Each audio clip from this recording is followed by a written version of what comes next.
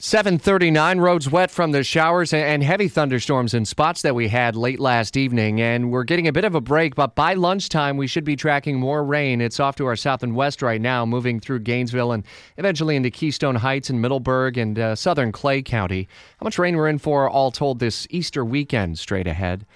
We had a chance to speak briefly with Jacksonville Congresswoman Corrine Brown over the phone yesterday ahead of another fight that she has for her own political future. She didn't want to answer any of the allegations that are up in this potential ethics violation that's under investigation. We told you about this on Wednesday. U.S. House Ethics Committee investigating the longtime Jacksonville Democrat about possible kickbacks and shady business dealings. Going on a little bit later this morning in Tallahassee in federal court, Corrine Brown is going to be fighting for her political future in a different way, a hearing on redistricting, which would greatly change her district. Jenna Bourne with our partner CBS 47 and Fox 30 Action News Jax is headed to Tallahassee right now, and I would imagine the arguments at this point continue to be pretty consistent from the Corrine Brown camp, but isn't time running out for her ahead of the upcoming campaign season?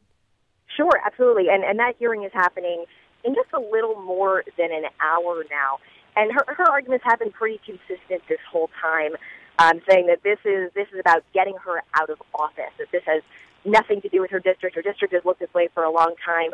But what we really want to press her on today is something that until this point she has told us consistently no comment on, and that's this ethics investigation by a House of Representatives committee.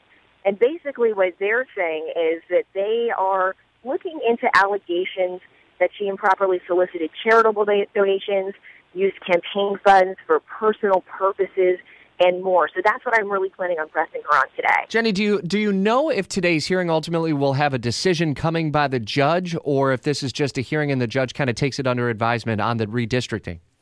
As far as I know, it's just a hearing. I'm not expecting a decision today, but of course we'll let you know if that changes. Yeah, it's going to be something we'll have to watch pretty closely. Jenna Bourne with our partner CBS 47 and Fox 30 Action News Jax. So Corrine Brown's request to throw out Florida's current congressional districts up for that hearing. We'll update you instantly here on News 104.5 with any developments that come later today. Check in for a midday update during Jacksonville's News at noon.